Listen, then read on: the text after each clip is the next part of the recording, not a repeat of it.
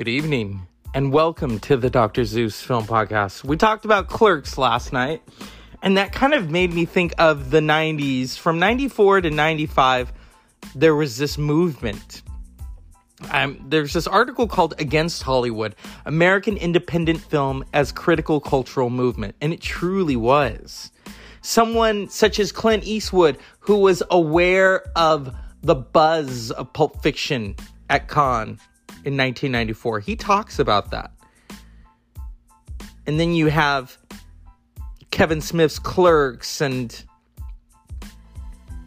then you have Friday in 1995. So there was something for everyone in terms of this independent cinema movement. Think about it. You have Friday, Clerks, Pulp Fiction. You've got Kids. Oh my God, Kids. Directed by Larry Clark, written by Harmony Korine. Talk about independent. And then you have these people in the film who would go on to be, like Chloe Sevigny and Rosario Dawson. I've seen Clerks. See where my brain is? I've seen Kids. Kids is a wild film. There's a lot going on. It's got a pretty gritty story. Then you have The Basketball Diaries, directed by Scott Calvert. It was based on The Basketball Diaries by Jim Carroll, Leonardo DiCaprio, Bruno Kirby, Lorraine Bracco, Mark Wahlberg, Michael Imperioli, even De Niro, who's in it. This is the era of independent cinema. But I want to focus also on Friday, because Friday, directed by F. Gary Gray, who was doing music videos. He still continued to do music videos. Most famously, he directed TLC's Waterfalls. If you remember, there was a lot of special effects in Waterfalls. Friday kind of borrows from Clerks, but it also has that Up in Smoke kind of feel.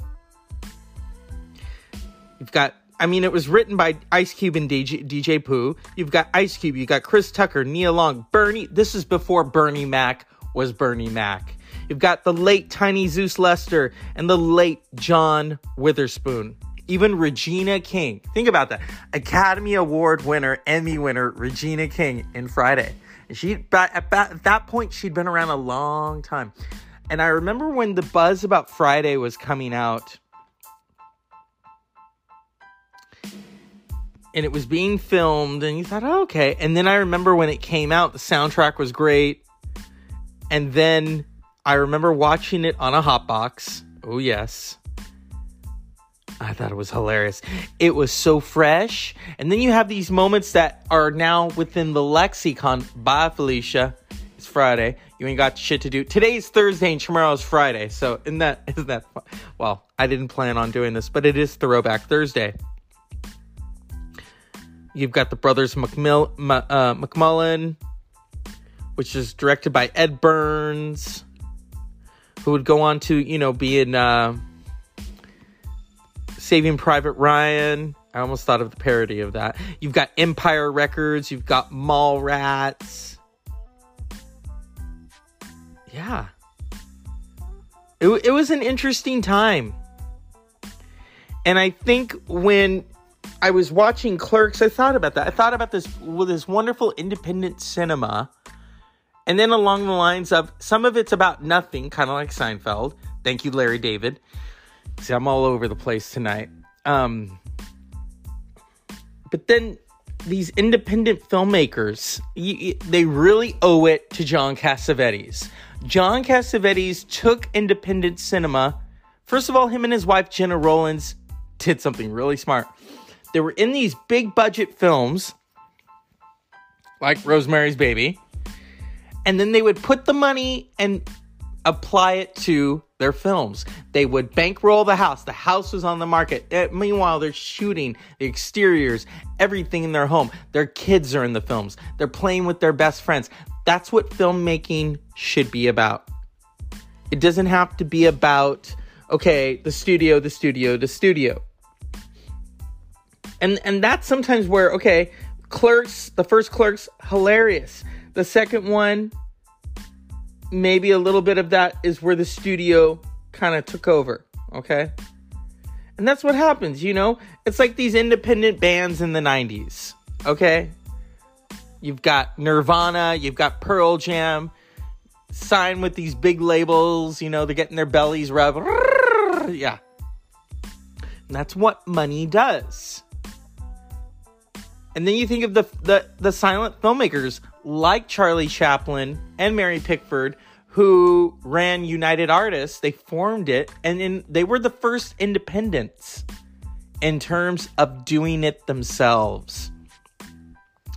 I was thinking about this, you know, with a group of podcasters that I know. We could make a movie with the different personalities, and you don't even really have to play a character. You're just playing yourself. Yes, I am aware I have a lot of eccentricities. I am very humbled and at the same time proud that I'm eccentric. That wasn't always the case. Growing up, it's like, oh, you're weird. When you hear that as a little kid, it's like, oh, ouch. And it bursts your bubble. But when you're an adult and when you're a teenager and you're an individual, being eccentric is actually really cool. I can entertain myself. That's why when I went to see Cypress Hill, people were like, you went by yourself? Yeah. So I'm going to wait for someone, hey, I want to go with you to that Cypress Hill thing. No, I don't do that. If it's a group or an artist that me and another person can agree on, great. But when it's a band such as that I grew up listening to, I'm going to do it myself. We would call that an impulse purchase, but at the same time, flying solo. And that's why I love these independent filmmakers who still continue to just make the films that they want to make. Oh my God. And I want to give respect to Kevin Smith. Kevin Smith, who really...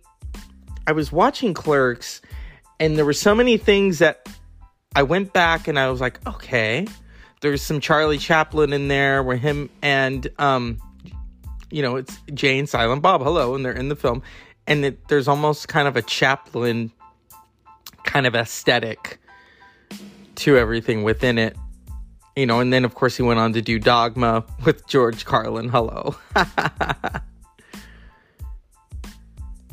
What's beautiful about these independent filmmakers, these are truly mavericks. Even someone such as Richard Linklater, his film Slacker. And then, yeah, Mallrats. Mallrats is funny because, you know, you've got the introduction of Jason Lee, who was originally the skater, and Shannon Doherty. She's in Mallrats. I haven't seen Mallrats in long time. Directed by Kevin Smith. Kevin Smith really, talk about a maverick of filmmaking. Very independent. I love how his mind works. And then you look at the films that he made as a filmmaker. And he was, you know, he was inspired by Spike Lee's Do the Right Thing in terms of how to shoot it. He maxed out his credit cards. He did it. And so did Chasing Amy. Let's see here. Isn't that interesting that within the 90s, you have all of this beautiful kind of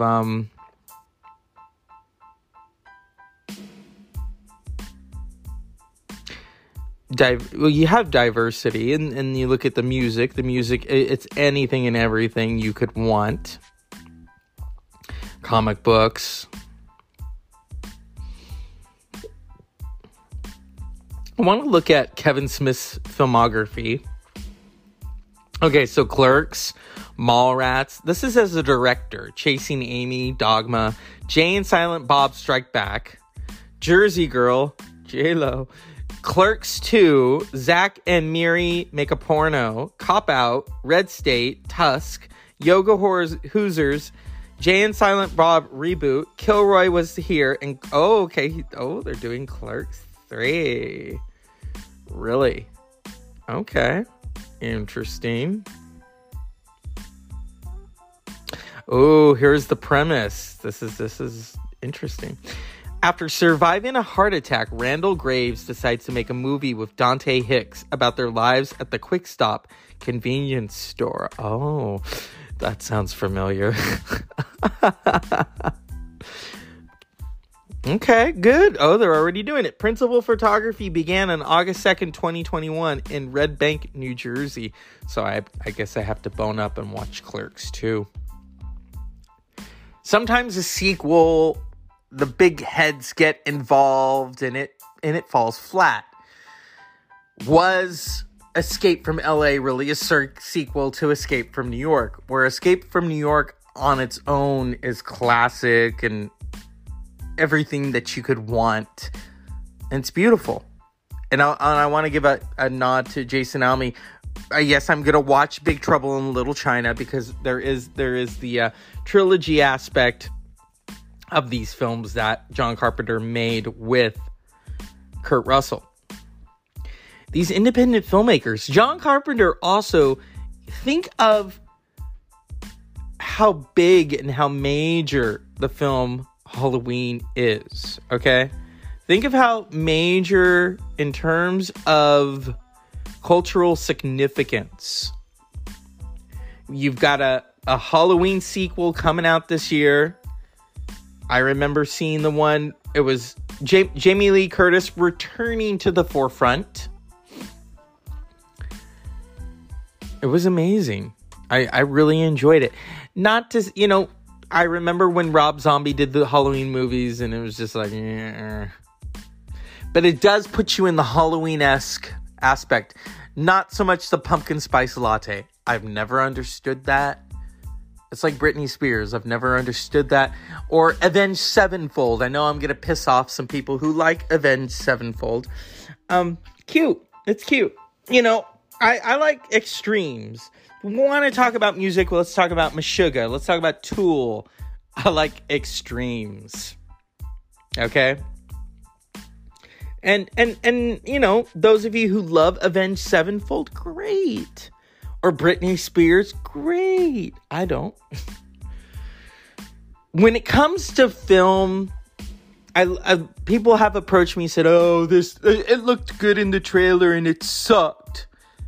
And I've said this before. The trailer is designed to reel you in. Whether it's good or bad, okay? It's phoning it in. It is up to you to watch it. If there is a film with a lot of hype, The Avengers, it's going to fulfill the hype. Because they know, okay, we want to keep the audience salivating. Roger Ebert once said that the trailers sometimes show too much. And you're like, wait a minute. And then you have trailers that I've talked about before, like the House of Gucci, which is so... That trailer alone could win an award. Or like when they brought Downton Abbey to film. I can honestly tell you, watching that film and hearing the theme, even in a trailer, it gave me goosebumps. That's what the trailer is designed to do.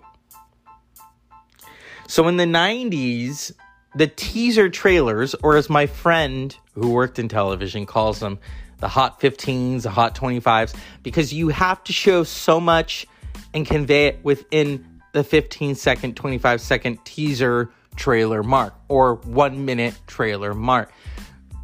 The length of a trailer, especially I think the teaser trailers really get your attention because you have to go back and watch it. And I've talked about that with The Girl with the Dragon Tattoo. That teaser, which premiered 11 years ago or 10 years ago, is truly magnificent. And also the music. You've got Trent Reznor and Karen O doing Led Zeppelin's Immigrant Song, and it ended up in the movie. That is the intro song to the movie. Girl with a Dragon Tattoo, directed by David Fincher, almost opens like a James Bond film, which is kind of funny and ironic since James Bond himself, the current one, is in it. Daniel Craig. So there is a James Bond aspect. In fact, the Girl with the Dragon Tattoo won an editing award at the Academy Awards, Best Editing. Rooney Mara was nominated. So, and even David Fincher started out in independent cinema and then had to do the big, Hollywood film, Aliens, the third one, I think. So, if I could, let's look at these. I own several independent films, and I love them. It's such a beautiful thing to go back. Okay, you've got Harold Ramis, Groundhog Day. Is that really an independent, though? If you think about it. We look at the 90s, and you look at these very small films. In the 70s, they were a little grittier. You got something like Shaft and Foxy Brown and Coffee.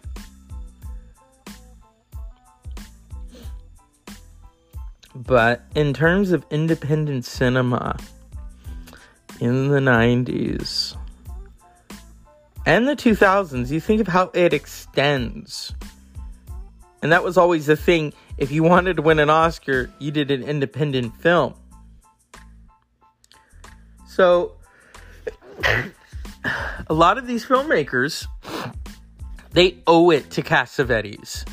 They owe it to Brian De Palma. They owe it to... Think of George Lucas. George Lucas' first film was not Star Wars. It was THX. An independent film. And then he went on to do American Graffiti, and everyone lost their minds.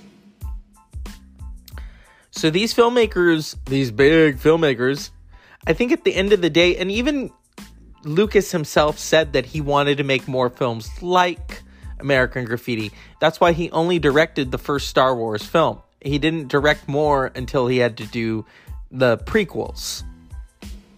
That says something about his character. That it's about the art. It's not about the money. Some of you may think it's about the money, but it's about the art and the lasting impression of it. And that's why these independent films, when you're a teenager, and I think that's the best time to watch them, it stands out in your imagination very fresh. I can remember the first time I watched Pulp Fiction. I was a little young for it. Think about it. Think about, okay, I'm watching Pulp Fiction, and I've talked about this at length, John Travolta stick a hypodermic needle into Uma Thurman. I don't know what that's about. So there's that aspect. And then the dialogue. And then with Clerks, the funny thing about Clerks is the first time I watched that, I was in college. I had heard about it. And I remember we had done our studies and we had all passed. And so, we would party. And we watched movies all night long. We watched Clerks. We watched Amityville Horror. We watched Dawn of the Dead until maybe 6 a.m. Then we all went to sleep. It was college days. And it was about independent cinema. That's what it was about. Even some of the remakes that were made by independents. So tonight, that's what I want to leave you all with and I didn't play any clips or anything. Think about that. Think about your group of friends or acquaintances. You could all make a film together. But don't so much act. Don't write. Come up with ad lib. That's the beauty of independent cinema. Ad lib. Think of those ad lib moments in Taxi Driver, because there's a lot of them. There's a lot of them. So that's my assignment for all of my listeners tonight who, you listen to the Dr. Zeus Film Podcast, and I want you all to think that you all are filmmakers in your own right, and you don't need a big camera to do it. You could even do an audio film. that's the beauty of your minds, is just applying it.